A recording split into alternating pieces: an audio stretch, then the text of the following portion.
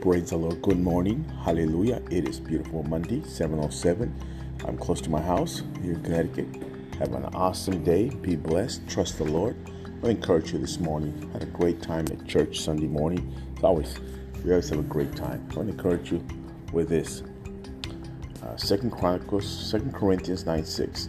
Remember, this is a farmer who plants only a few seeds will get a small crop, but the one who plants generously will get a generously crop. What does that mean? It means the more you give, the more you're going to have, because you reap what you sow.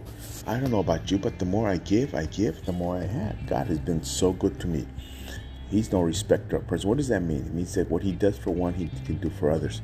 So if you trust the Lord, if you believe that he is your source, not your job, you will give. Learn to give. Listen, Christianity 101, basic Christianity, is to put God first by giving first of your first fruit.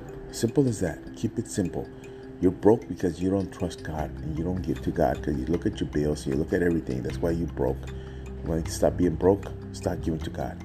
Have an awesome day. Praying for you. Trust the Lord. I'm here for you Monday night tonight. I'll be live Facebook, YouTube, Instagram. We'll be praying at 6 o'clock, so come on out to pray with us. Some of you need to pray. You know who you are.